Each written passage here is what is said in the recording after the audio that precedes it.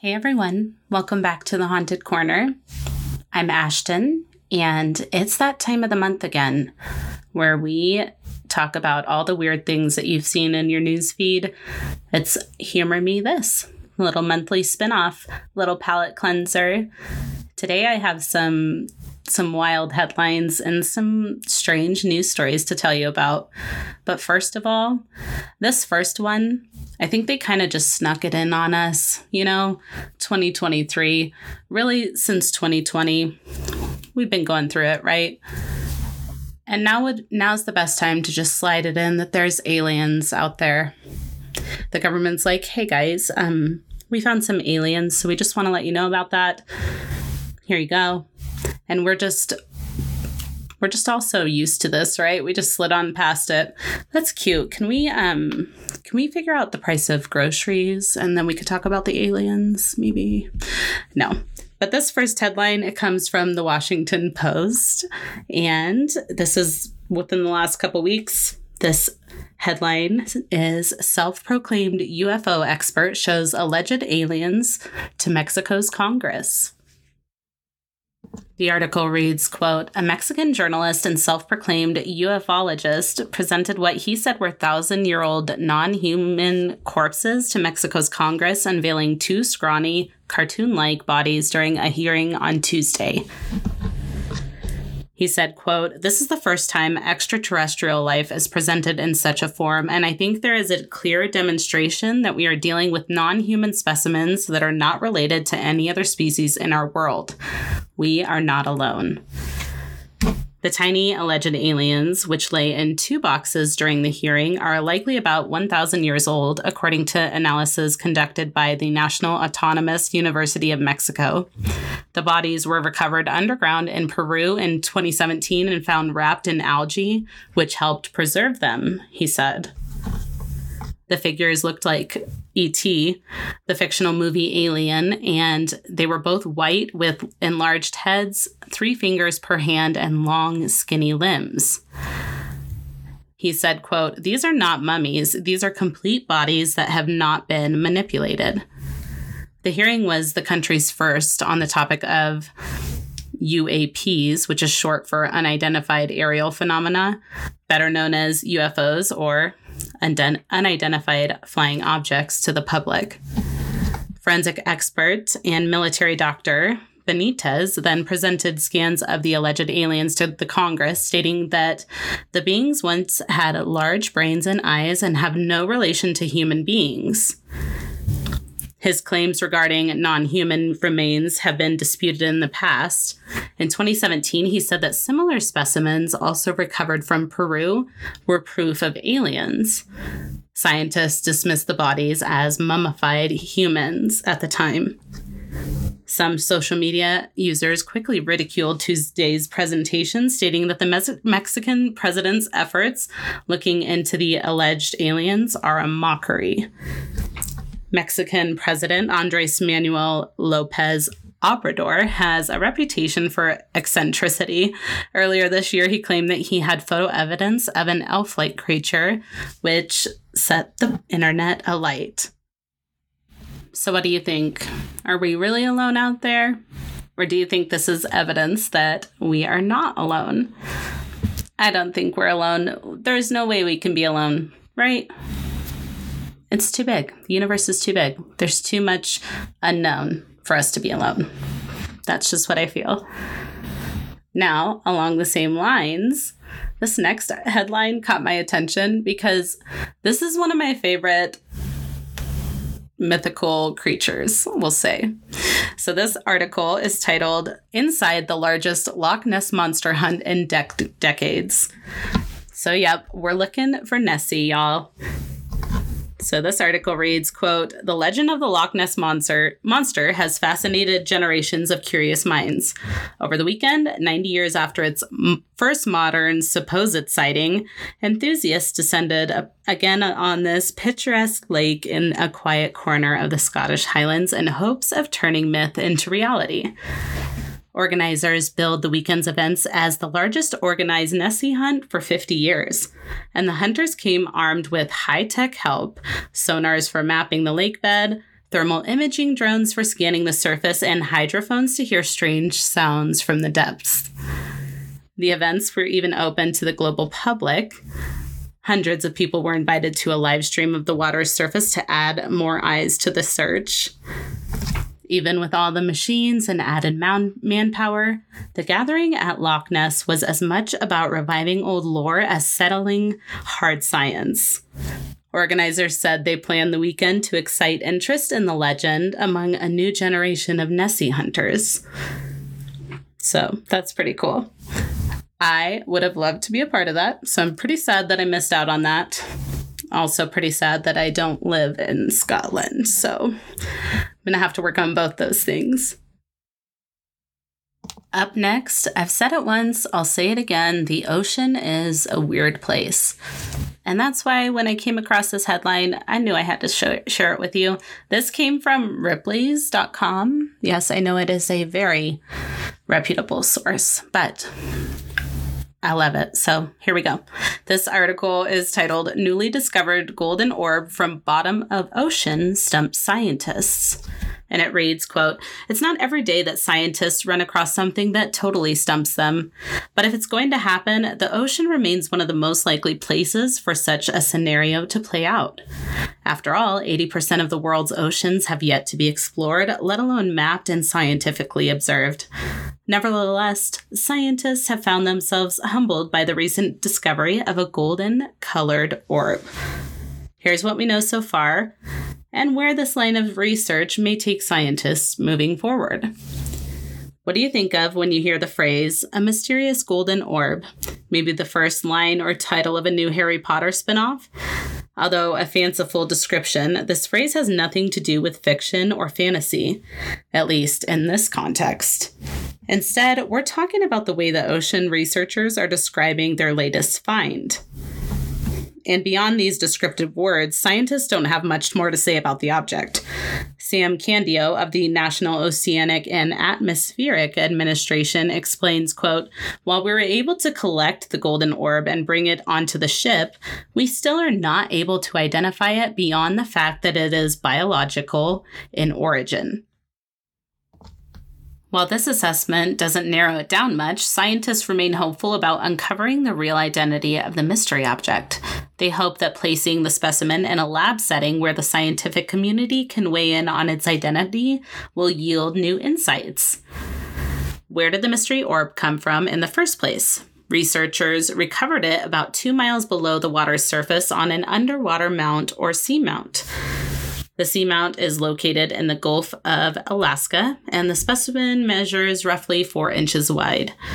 On land, the specimen looks like a bit dingy and blobby, but an underwater photograph of the orb shows just how shiny and golden it looks in its natural habitat, which I'll link a picture on the blog for you guys. Apart from the striking appearance, the orb has a hole at its base, which initially led researchers to hypothesize that it might be an egg sac. But further investigation made them look for other explanations. Some scientists assume the object must be some kind of dead sea sponge, but analysis disproved this theory too. So what else is on the list of guesses? Some researchers think that it may represent an unknown life stage of an already known creature, while others guess it's an entirely new species. So what's next for the strange blob? As part of the NOAA Seascape Alaska expedition, the orb and other samples removed from the ocean's floor will be extensively studied. The mission of the effort is to learn more about the deep water off the shores of Alaska. After all, this relatively unknown corner of the ocean is unmapped and begging for exploration. So who knows? But the ocean is creepy, and all these things that they keep discovering, and all these subs that keep going missing, it just shows. It's too deep. There's too much that we don't know. And it's scary. Up next, something equally as creepy. A New York Post article that reads, "Cursed painting with creepy aura purchased for $25 resells for $2,000. The infamous cursed portrait of a young woman most recently bought by Zoe Elliott Brown, age 36, from a UK charity shop for $25 has sold for $2,000. The painting was returned by its previous owner for having a creepy aura, and Elliott Brown scooped it up. But she said last month that she was convinced it had transfixed her 68-year-old mother, Jane Elliott Brown, with its power. She also reported a series of strange things happening to her family. Now, a really strange thing has happened. The painting has sold for $2,000, according to Sky News, after it went up for auction on eBay last week. Elliott Brown will split the proceeds with the charity shop that initially sold her the painting, the Hastings Advice and Representation Center in St. Leonards-on-Sea, England. So, there's that. Speaking to Britain's ITV last month, she revealed the origin of the painting is unclear, as it was initially dropped off by a man who brought it into the shop without saying anything and left it there with some old frames.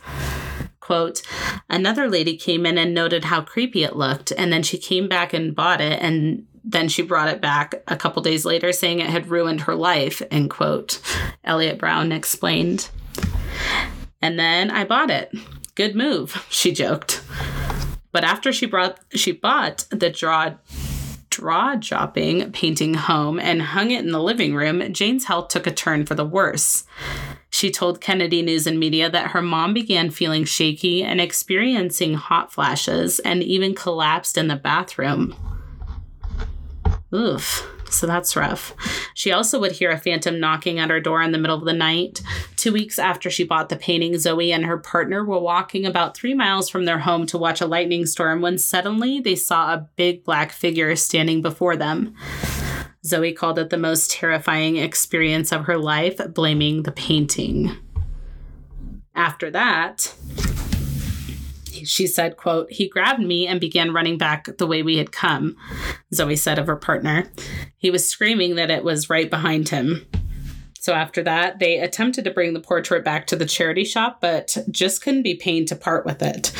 She took it back to her house and just another day later. So before it was sold on eBay, Zoe kept the painting in a box in her friend's garden, resting it next to some sage. Oof. So don't go buying paintings off of eBay because they may just come with a ghost or a demon or something. Up next, you ever just look at people and think, why though? Why? So this next article came from Sky News, and it's titled, Man Arrested After Trying to Run from Florida to London in a Makeshift Hamster Wheel.